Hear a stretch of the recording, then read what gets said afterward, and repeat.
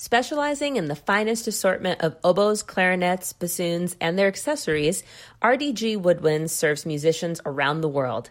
Their employees are all professional musicians who have a deep knowledge of the products that they sell.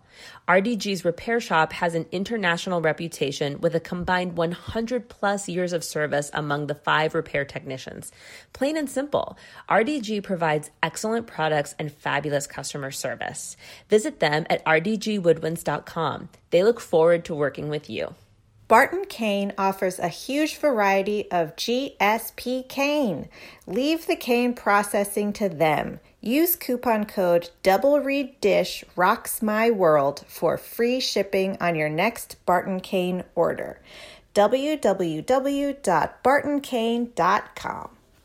Hi, I'm Galit Kaunitz. And I'm Jackie Wilson, and you're listening to Double Reed Dish, a podcast for oboists, bassoonists, and the people who love them.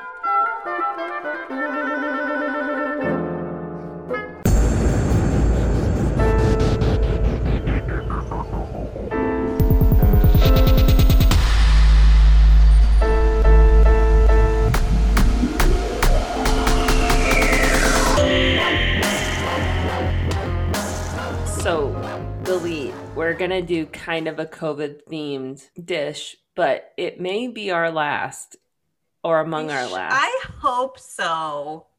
I hope with every fiber of my being. Well, you are fully vaccinated at this point. Yes. Yeah. And I did not tell you this, but I got my appointment for my first shot on Saturday. Stop it. That's amazing. Yes. Washington has kind of loosened things up and taken a more liberal definition that includes those who work with K through 12. And of course, Chris and I both teach private lessons. So we were able to make an appointment in good standing without cutting the line. So yeah, I'm super excited. But of course, you know, different timelines for different people. I've been incredibly frustrated watching everyone get their shot. And so I know there are people listening going, good for you. Like, that was very frustrating for me. But we must, you know, abide by these protocol until, you know, everyone has had the opportunity and access, and that includes our performances. And so we thought, if for nothing other than a time capsule to look back, Double Reed generation. Traumatizing time capsule. Like maybe our grand students will want to know what it was like. When I was your age, I had to wear a mask and a bell cover, and I had to walk to school in the snow uphill both ways. That's what we'll be. Yes, that's what we'll tell our grand students when they're complaining about their read or something. We'll be like, oh, have you ever learned to make reads over Zoom? And they'll think of Zoom like how our students now think of like cassettes or records. People will like use Zoom ironically. Oh, yeah. And we'll all be like riding hoverboards to Mars.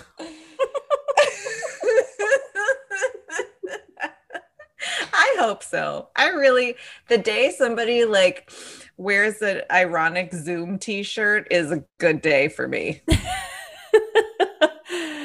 So we thought we would talk about what has performing looked like in the pandemic for us, just kind of literally. I mean, neither of us had to use a bassoon bag, but bless those of you who did. I look at that and I'm just like, what is happening there? Have you seen those like clear plastic cages for students?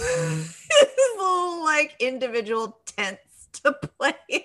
Yeah, it's like the Marcel Marceau Orchestra.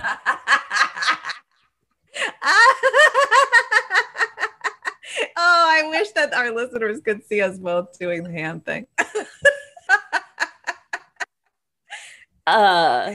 But so this has been on my mind because I recently had to do my first faculty recital at WSU. I'm trying to get tenure. I have no time to waste. You don't take the first year off. No. But I had to like figure out how to give a recital in this thing.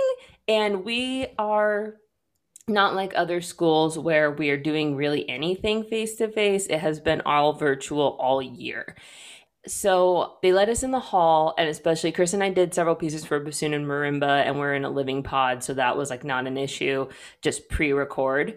And then I did a couple of unaccompanied laments, the first by Bryn Solomon, who is a composer who actually wrote the piece for piccolo. And I said, will you make a bassoon version? And the composer was agreeable, and that was fantastic. And then also the John Steinmetz new laments that he wrote to be played in isolation. And so I was like, oh, I'll record these at home. I'll lean in. It'll be cool. Okay, so you go to recital, it's a live performance. That doesn't mean it's like okay to bomb, but it's a live performance. We're all in the moment. There's a forgiveness. There's a different mindset. Yeah, like you bring all your stuff with you. The audience brings all their stuff with them. We're all in this moment together. Yeah. And when you're in the recording studio, that's a completely different mindset. We're trying to document, what is my exact concept of the piece, and I am approaching this in a way that gives me multiple chances to communicate my exact ideas exactly how I mean them. And so there are different expectations and experiences with those types of quote unquote performances. And this is such a middle ground between the two, because ain't nobody doing 25 takes of a whole 7-minute unaccompanied piece. You get 2 maximum. Yeah. Honestly, there were some that it was just like we did, but then it's pre-recorded, and so you're listening to it before the audience does, and it's like, oh my god, that one thing, blah blah blah. That if I walked off stage, I'd be like, that was pretty darn good.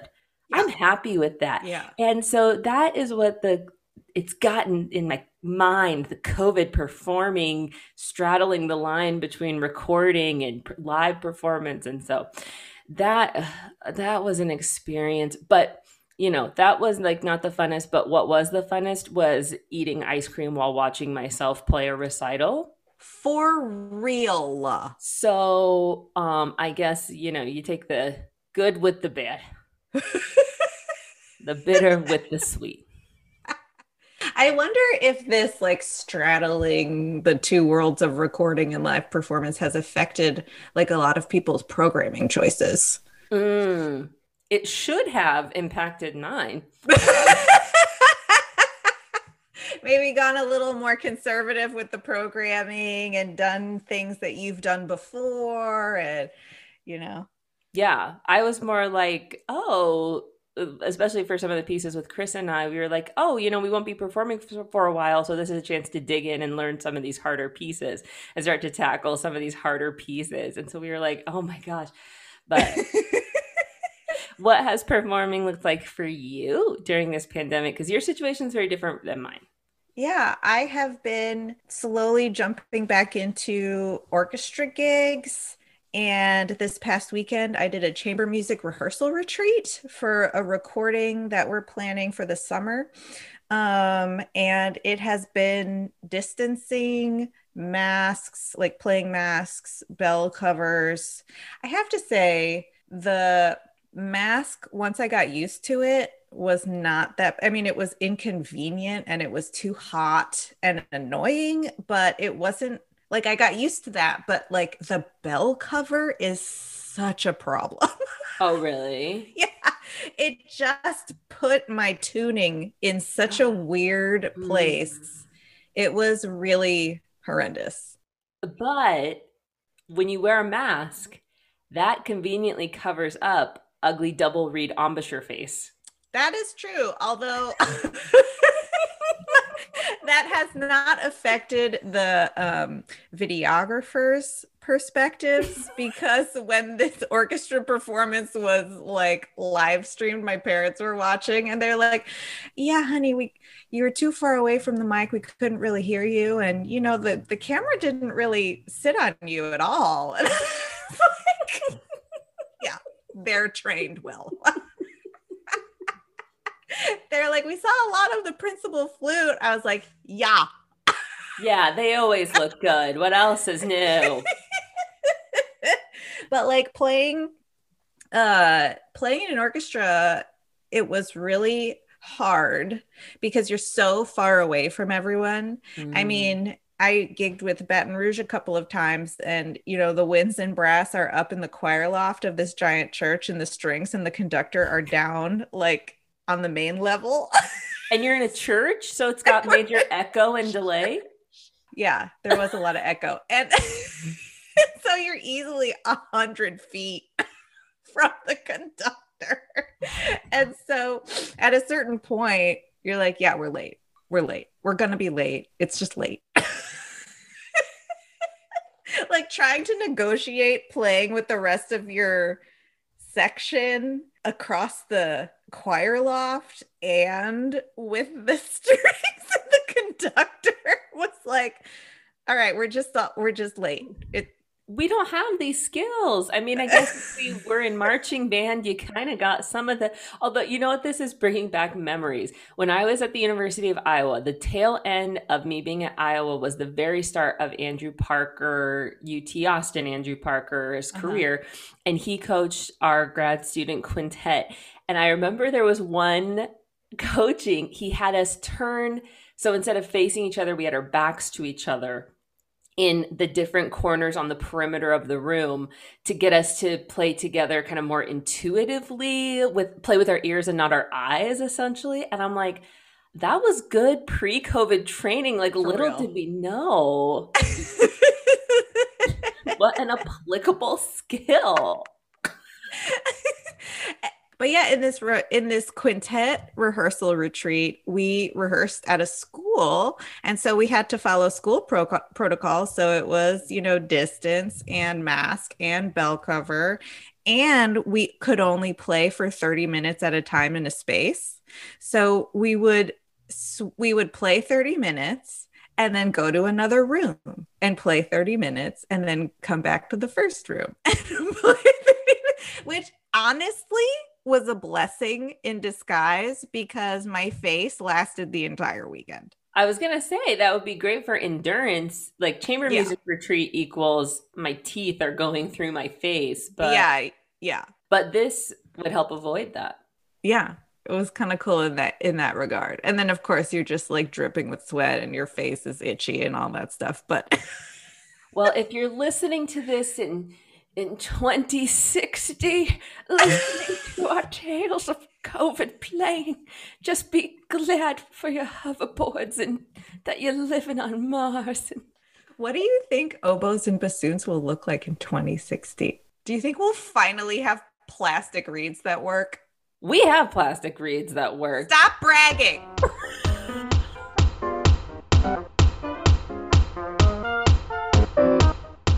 Founded by Logan Esterling, Reed Design is pushing the boundaries of oboe and English horn reed making. They take the knowledge they've collected from hundreds of reeds and, with the power of machine learning, derive patterns and trends that accurately predict the characteristics of finished reeds while early in the sorting process.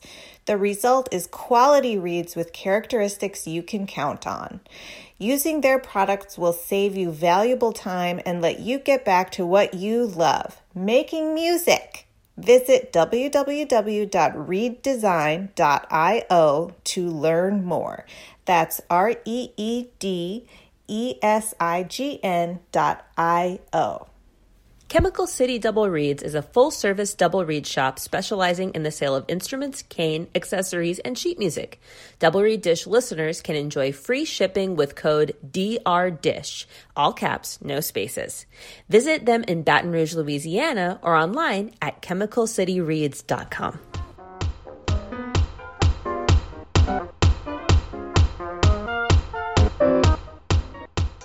We are so excited to welcome to Double Reed Dish Lori Wyke, Principal Bassoon of the Utah Symphony. Welcome, Lori, to Double Reed Dish. Hello, thanks for having me. We always love to start by asking our guests how they came to play their instrument. So could you tell us how you were first introduced to the bassoon? Yes, actually, I was going into junior high, starting 7th grade, and I met with the band directors the summer before, where they had us buzz on mouthpieces. They talked to us. They had us do an aptitude test, different things. And eventually, at the end, I remember the high school band director who was there. He said, "How about the bassoon? We need a bassoon player." And I said, "Sure. What's a bassoon?" I had no idea. I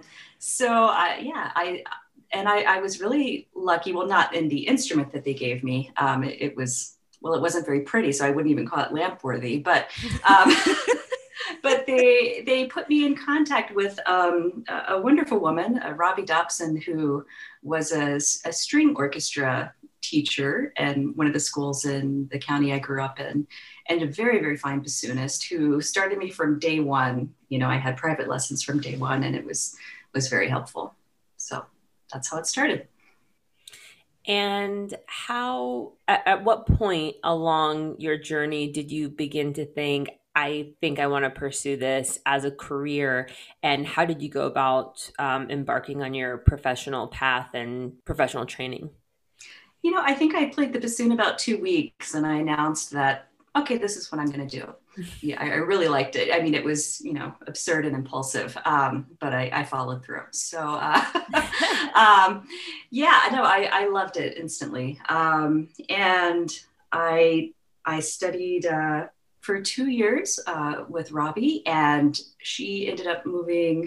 I moved up to Virginia, and so at that time I had some old back issues of the instrumentalist from my band directors. And there was an advertisement from Mark Popkin advertising the Glickman-Popkin Bassoon Camp and Mark Popkin's Bassoon Camp by the Sea.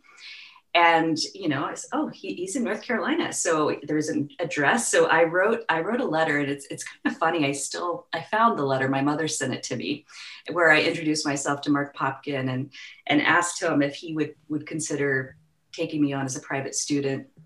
I told him I could play up to real high D. In fact, in the letter, it's pretty precious. That's adorable. Yeah, that was cute. And he, wonderful man. And so I began studying with him just before I started the 9th grade.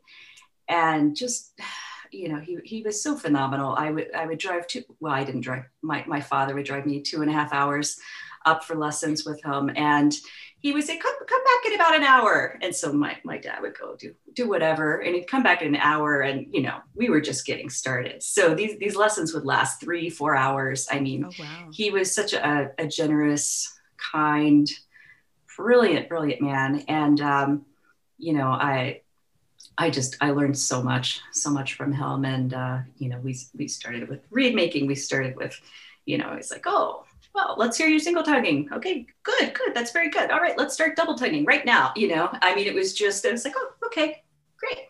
So I was so lucky to have these wonderful teachers very early on. And it was very, very helpful for me. And so I continued in public schools for several more years. And then I was thrilled my senior year of high school. I got to go to North Carolina School of the Arts. They've changed the name now. University of North Carolina School of the Arts is now.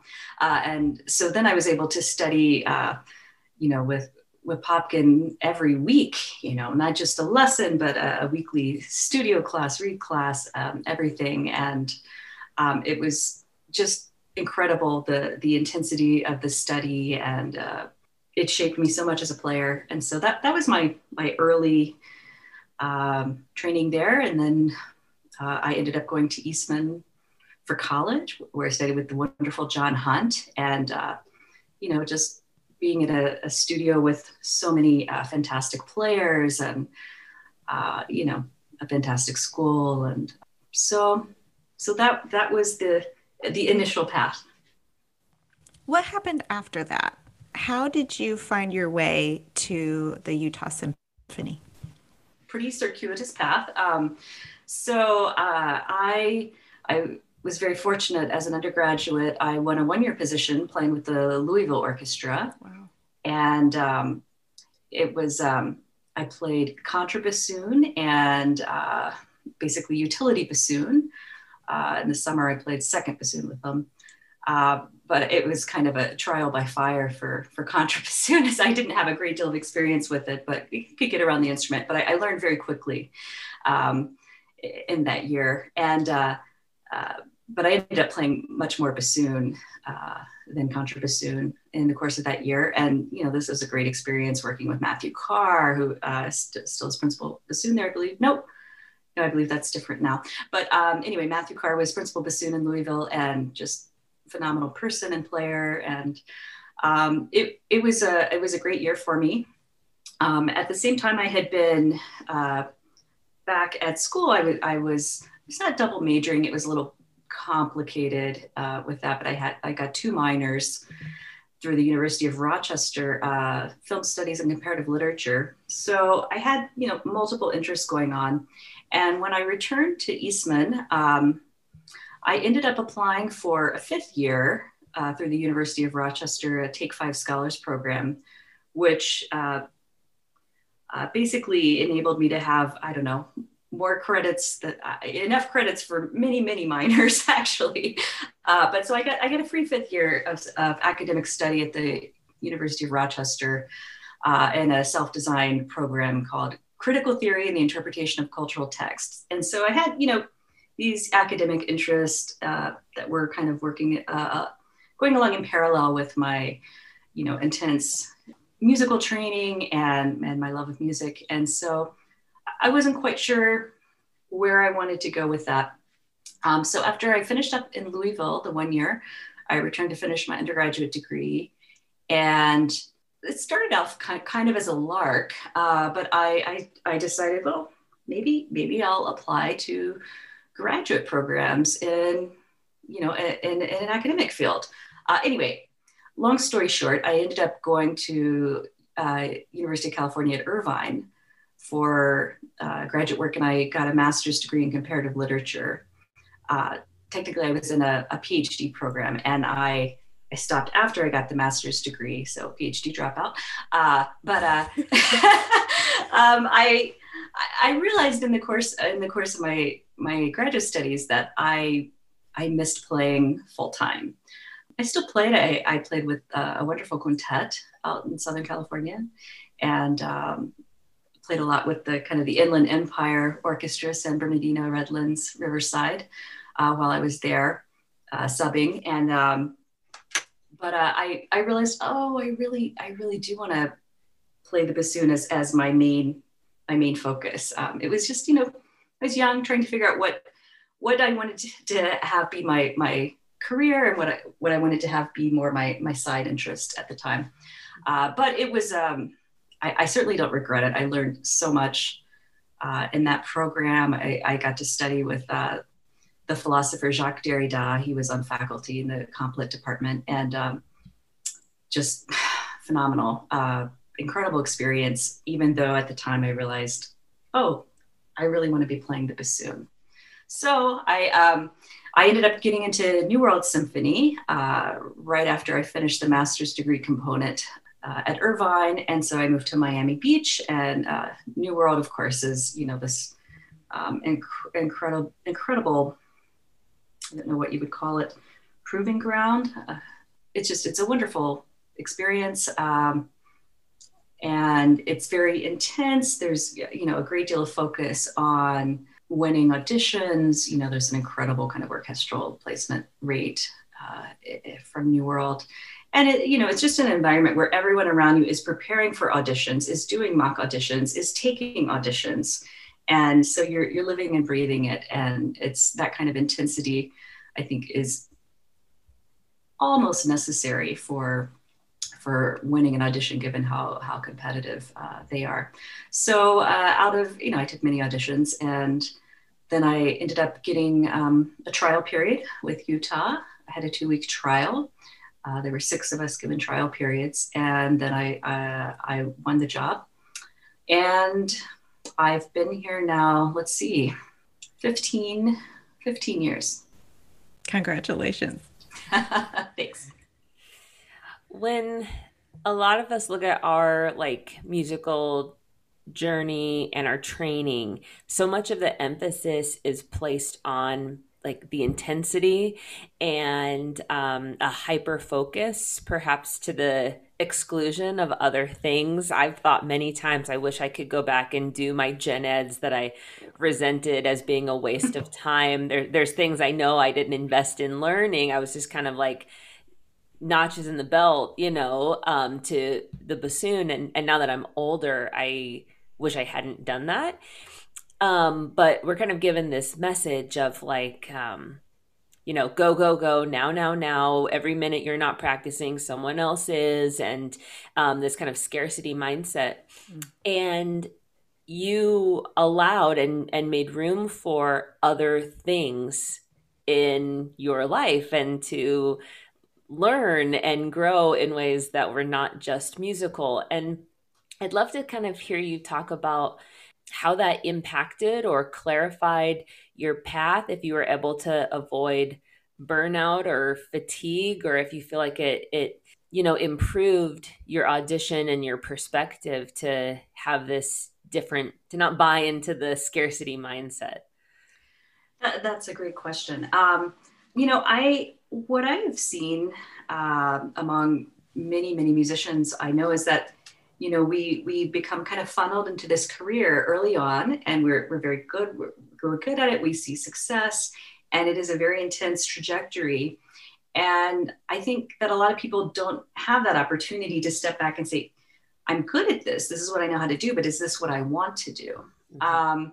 And for me, I at one point said, I don't think I want to do this. I'm going to stop this. I'm going to turn to something else and see if this is what I want to do as a career focus. And ultimately I decided, I really miss performing. It's more important to me than I thought. But I felt like I made the conscious choice. I had an early taste of what orchestral life is like, the positives and the negatives. So I was going in eyes wide open when I made the decision, okay, this is what I want to do for a career. Knowing that I had this point where I made a conscious choice that I know what this is about. I could have done something else, but I'm going to do this. Does that prevent burnout, fatigue, exhaustion? Maybe to some extent, not always, but I made the choice versus just kind of being caught up in a wave, if that makes any sense. Did you feel like when you made the choice to return back to taking auditions, like New World Symphony, I don't need to tell you, it's a very competitive opportunity. So did you experience like feeling like you'd lost time, or when your goals were clarified, was it easy for you to step back into preparing for what you were hoping to achieve? I would say a little bit of both. I think to some degree it was the hyper focus I had, as a teenager, as a 19-year-old, when I first started taking auditions, and I did quite well, 19, 20, 21, that to some extent, my lack of knowledge may have been a boon for me in auditions. Whereas I grew as a person, I grew as a player, I grew as a musician. Auditions are an unusual animal. Mm. So I think if I had continued taking just a lot of auditions very, very early on, in my late teens, very early 20s, they may have been a little easier for me. When I took auditions from New World, sometimes I would not make it past the prelims. Sometimes I would make it to semis. Sometimes I would make it to finals. Sometimes a runner up, it's just trial, you start to get into a zone where at a certain point you're performing very well at each audition, although you could never, of course, control what a committee is listening for or what they happen to want. I don't think taking the time off made me better at auditioning. I think it made me a better musician, put it like that. Mm-hmm.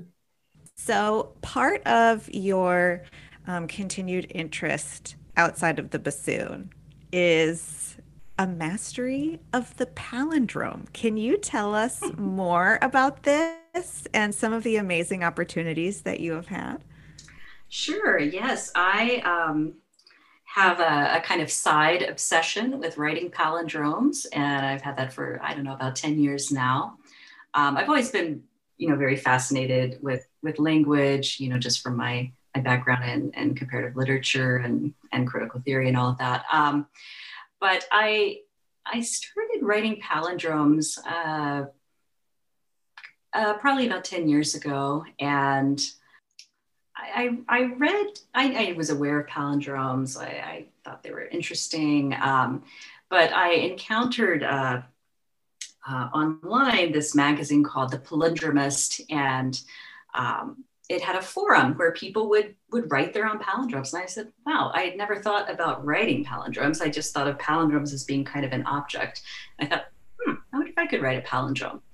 And so I wrote a palindrome. I submitted it to the forum, and the editor of the magazine, Mark Saltveit, was very encouraging, and I was like, that's great, and just kind of kept encouraging me to write more. And he's now a friend of mine. And anyway, I slowly got into this palindrome community, which I should say is extremely a very, very small community. I mean, we think the bassoon community, the double reed community is small, but I mean, we're talking micro, there aren't that many people who do this, at least obsessively. And at the same time, something was happening. Will Shorts, Puzzle Master, was hosting the first World Palindrome Championship. And I read about this and I thought it was hilarious. I was like, oh, I'm going to design a bracket like, March Madness, but for palindromists. And, and so I'm reading about this, and I was like, this is crazy. How do you have competitive palindroming, And so I followed the whole story. I thought it was fascinating. I said, I want to do this. And so I started writing more palindromes. There's a yearly palindrome kind of best of celebration called the Simmies, like the Emmys, but SYMMYS.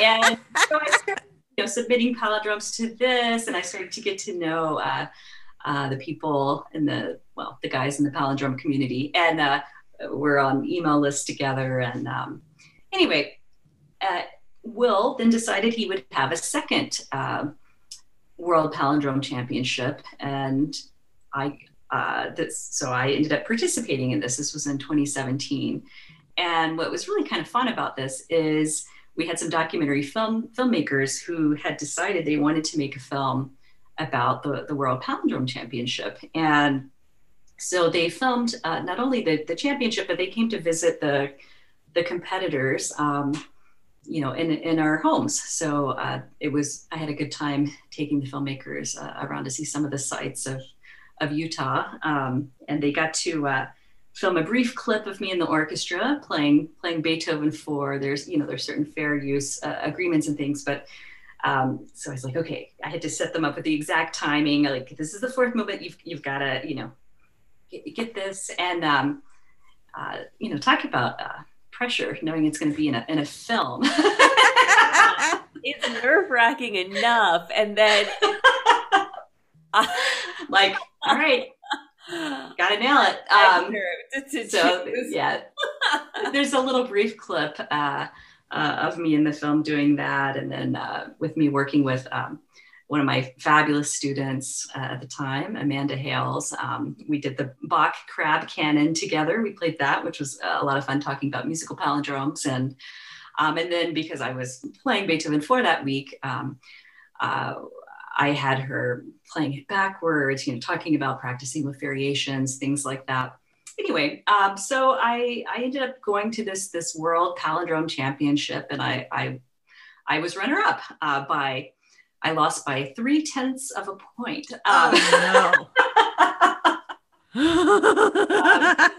The winner, Martin Clear, he is he's Australian and a terrific guy and brilliant palindromist. He's been writing palindromes far longer than I have, and very deserving winner. But 0.3 of a point. That's amazing.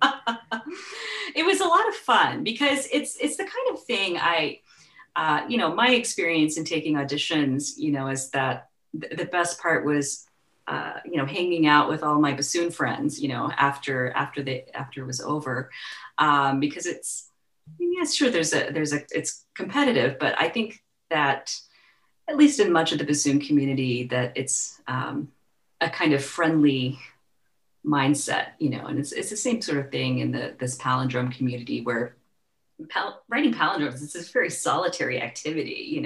It takes time, and the idea that you're doing it in a timed fashion with extra constraints thrown on, is kind of crazy. So we're all doing something that is, inherently not really competitive, but and we're having fun with it. And it was a great experience. And it was very odd because I was trying to prepare for this palindrome competition, and all I knew how to prepare for were bassoon auditions. And so kind of trying to take my audition mindset and apply it to palindromes was kind of an interesting thing for me. So I want to know how you connected those two in applied practical terms. And I also want to know if you would share a palindrome with us. Sure. Yeah. So as I was preparing, I thought I was trying to anticipate the different constraints that Will Shortz might ask us to do. I knew that he, in the first palindrome championship, he had certain constraints. Write a palindrome that uses a Y and an X, perhaps, or a Y and a Z and a W. I can't remember exactly, but it was, you threw an additional constraint into the mix. And so I started trying to anticipate things that could potentially be asked.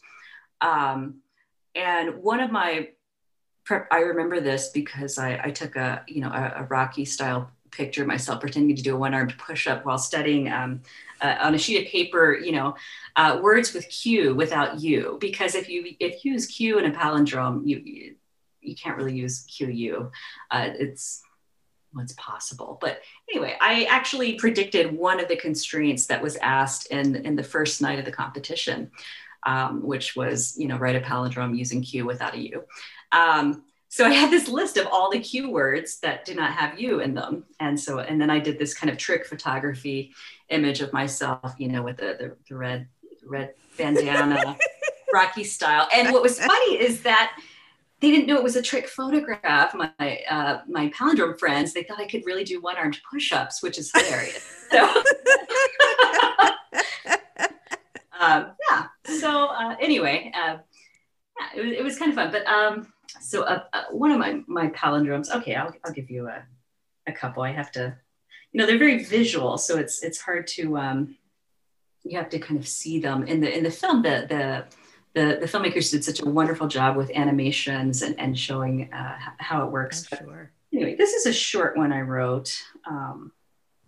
Edit never even one disaster, frets aside, no never eventide.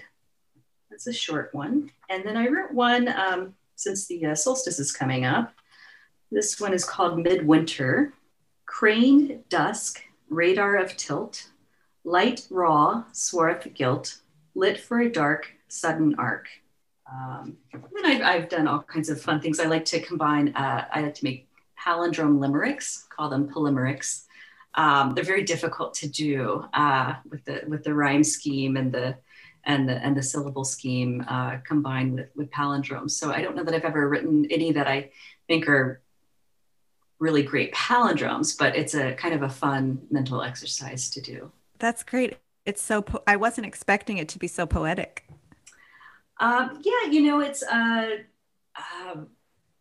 that's kind of one of our categories in our yearly celebration of palindromes, the Simmies, is palindrome poetry. So whether it's, from the absurd, the polymericks to, I have a friend, Anthony Etherin, very, very brilliant poet and palindromist in Shropshire, England, who writes palindrome sonnets. He writes everything. And so I kind of taking a cue from Anthony, I started exploring more poetic forms, written a lot of palindrome haiku, for example. Yeah.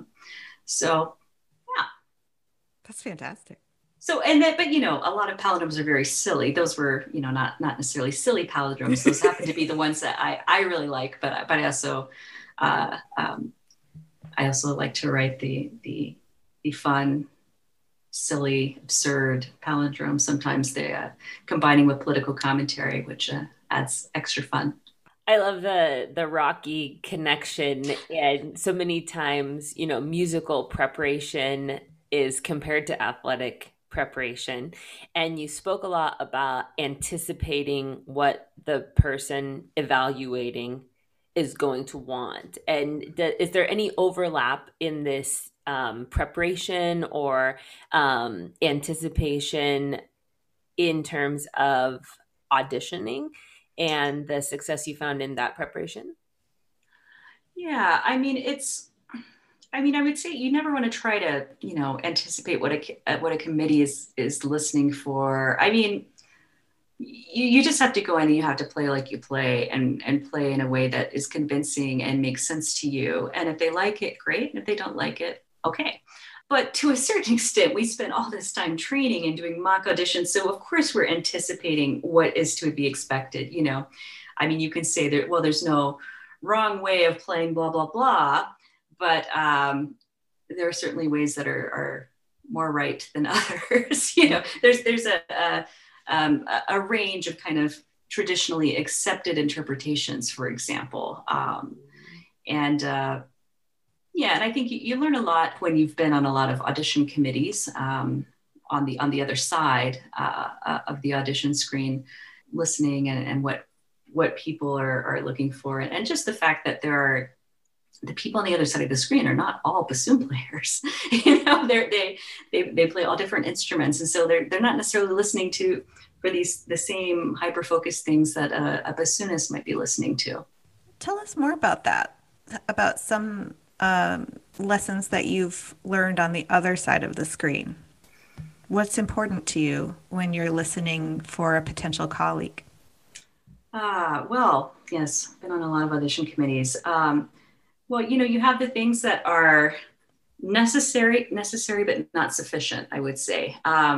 So the things that are necessary is you have to have absolutely accurate, rhythmic pulse precision, and you have to have absolutely, well, I won't say it's perfection, but very, very close to it in terms of pitch. So those are two things that are just necessary, but they're not sufficient.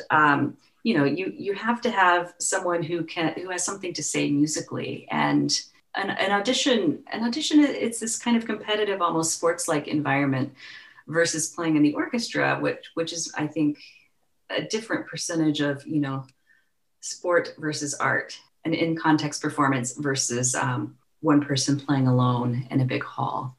And you're trying to imagine, based on what you're hearing in an audition, how that's going to actually work in the orchestra. And, there are things that you simply can't determine. I mean, flexibility is such an important part of the job, and being able to respond on a dime if a conductor asks for something different, then you need to be able to do it right then. And, you can that happens to some extent in a final round, but an audition is more like presenting a recital version of an unaccompanied bassoon pieces, very short unaccompanied bassoon pieces. And so I think it's a different approach than when you are playing it in the orchestra. I think if someone plays an excerpt and they play it in a way where I, as a listener, can almost hear it in context, then, I think that there are ways of conveying that in an audition.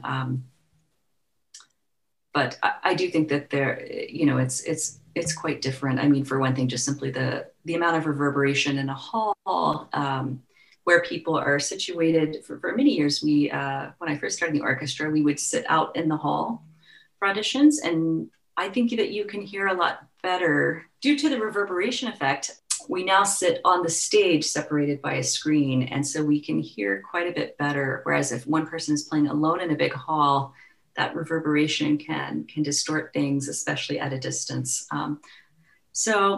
Again, every acoustic space is different, but that's what we do here. I remember reading a thread on social media once where oboist actually was lamenting that the Schumann romances appeared on a high school solo ensemble repertoire list. And this person was saying, I don't really want to hear you play music like that until you've lived a bit more and experienced a bit more and learned a bit more. I don't want to hear a 16-year-old play Schumann. And as you were telling us about, learning about literature and writing poetry and thinking about words and cultivating these other parts of yourself, like we discussed, do you feel like that has been a benefit to you as an artist and interpreter, your musicality? Do you feel like that's informed by cultivating other parts of yourself? I think that for me at least, I think that it has been very helpful because whatever I do, I tend to be very hyper focused and obsessed with it. And we were talking a little bit about, burnout earlier.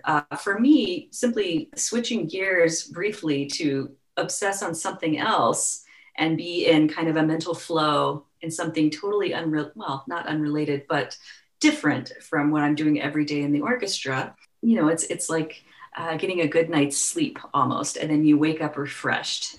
So for me, I think it keeps me mentally recharged to periodically switch my focus to a different obsession other than the bassoon. And is that true for everyone? No, I don't think so. I think it's always good to try and figure out a way to strike a work-life balance because of just the nature of what we do and the level of obsession, the amount of time that is involved. And so I think people have to have kind of something, for me, it's writing palindromes or designing puzzles or, reading continental philosophy, whatever it is that, sparks your interest. I think it's important to, take these breaks. It's like if you're thinking about a problem and what is performing, but you're constantly solving these problems and puzzling things out and figuring out new and better ways to make something beautiful. But if you're focused on a problem and you just simply stay up all night and you're still focused the next day, it's the best thing is to simply stop, get some rest, go do something else, go for a walk. And for me, I'm mentally going for a walk when I spend, 2 hours writing palindromes or I design some sort of ridiculous puzzle, for my friends or the best was the time I did a studio class and I made it an escape room puzzle. That was fun. That sounds like so much fun. It was. We had different stations. We had the circular breathing station we had all kinds of fun different puzzles, logic puzzles. Of course, I made my students, they had to write a palindrome using the word read, but they couldn't use the word deer in it. So, there were all kinds of fun games for them. And oh my God, you must publish that specifically for me to use. I thought we should make Lori be with us at one of our live shows. Oh my God, yes. Well, I like to keep studio classes fun. This was more of a, end of the year party. It was a particularly big, large studio that year. And that was a lot of fun. I had a lot of students who were graduating and we had a good time. But I'm known for, doing some studio classes. The one that most of my students remember is it was the finger height studio class where I said, I need a big red buzzer. That's what I need. I'm watching my students, their fingers are just flying off the instrument. And I couldn't find a big red buzzer, but I did find a big red buzzer app on my phone. So I did a studio class where I sat, inches away, if you can even imagine that now, staring at my students' hands. And they just had to play like one line of an etude. And every time their fingers went above a certain height, they got the buzzer. And it was just the most obnoxious sound. And, my sweet, kind, students who I adored I mean, they were just like, by the end of it. So I was laughing, of course, but I found it very, very entertaining. The point was keep your fingers closer to the keys and things will be easier. Oh, that sounds like so much fun. It's like beep, beep, beep, beep, beep, beep, beep, beep, beep, beep. Pretty much. It's like between the buzzer sound and the expletives from the student. It's just it was yeah. Oh my God, that's amazing. And of course, the adversity training studio classes, those are fun. Adversity training, you are giving me so many ideas. I know a lot of these studio classes are designed to entertain me, I have to say, but Do you make them run around the building 3 times and then play something? Of course, yeah, jumping jacks and dropping things, recording them as they're playing one thing and then playing it back while they're playing something else. It's kind of fun. This is brilliant. That. I'm going to use every single one of these. Yeah, for real. If you have one, would you mind sharing a funny or humorous story of something you've experienced related to your bassoon life? Funny. Okay, I remember this. This is a pretty funny story. So we had Sue Heineman as a guest at the University of Utah for my studio, and in the recital, Sue and I did the Michael Daugherty bounce, and then we had my fabulous second bassoon colleague Jennifer Rhodes here in the Utah Symphony joined us to do one of the Weissenborn trios. And in the recital, we're in the green room, and right before we're going on for the Weissenborn, I'm like, okay, so we all know the roadmap here, right? It's here, and then we go back here, blah blah blah blah blah. You want to make sure that there are no mishaps, right? So we go out on the stage, and we start playing. It sounds fabulous. And then suddenly there is this silence, and I am looking, at my friends here, thinking like, are they not going to play? And then it hits me. Oh, I'm the one who didn't have the roadmap right in my head.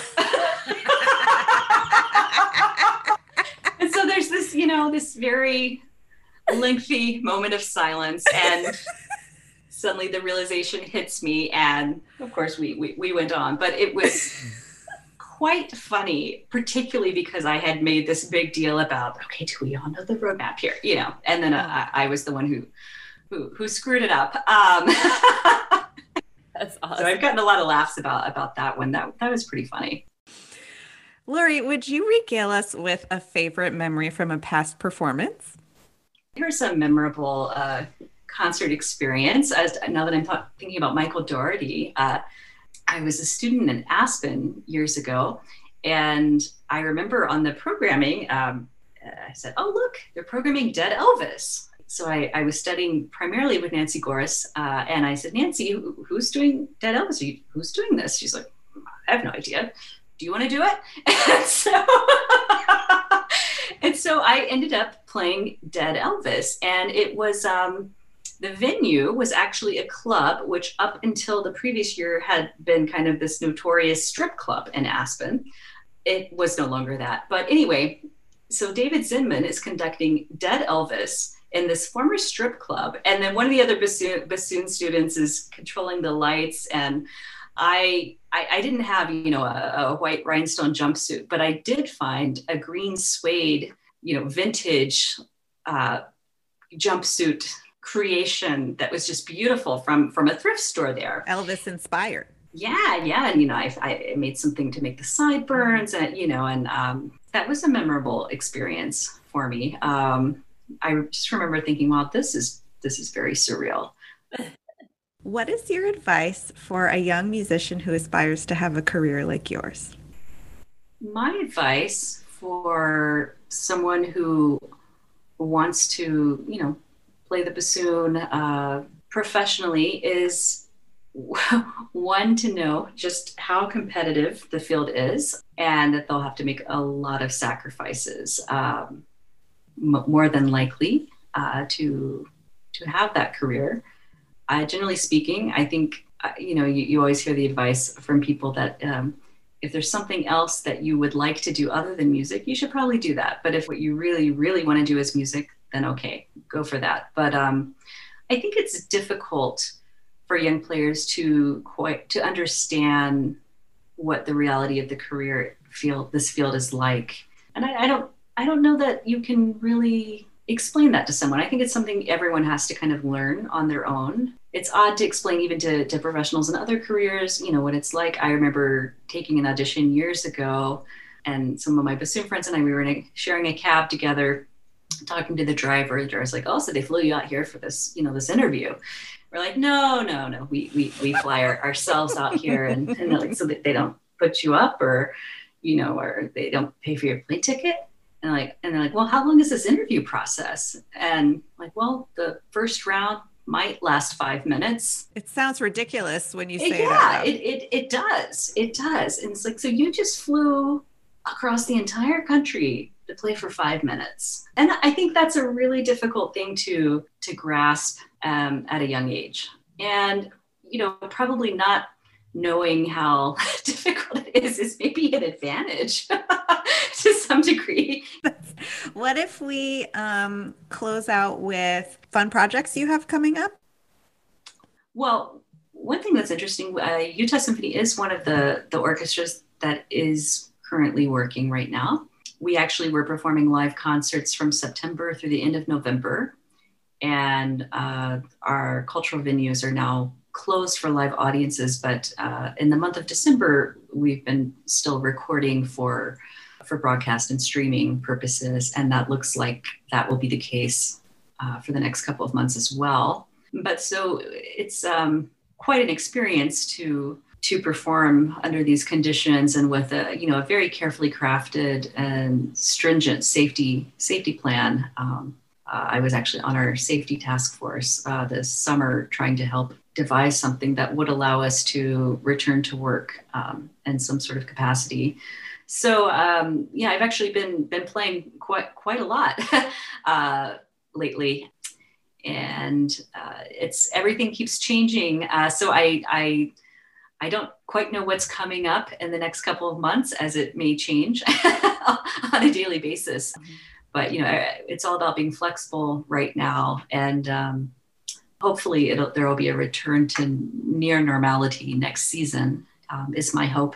But at the same time, I think the pandemic has also opened up some doors for us to explore new things and to reevaluate things that are working and things that are not working, and to play new repertoire. For example, we've been doing chamber repertoire, both chamber orchestra and chamber music. And so getting to explore this repertoire that in a large symphony is not done so frequently, I think that has been really fun to play this repertoire that I simply don't have the opportunity to play quite as frequently.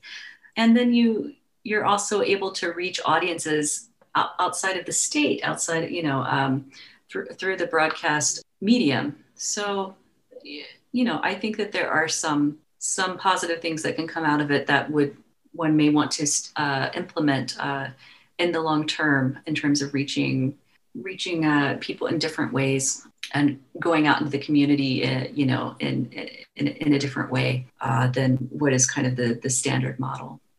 Lori, thank you so much for joining us on Double Reed Dish. It was such a joy to talk to you, and we really appreciate your generosity in spending your precious time with us. Thank you so much. Well, thank you. This was a lot of fun.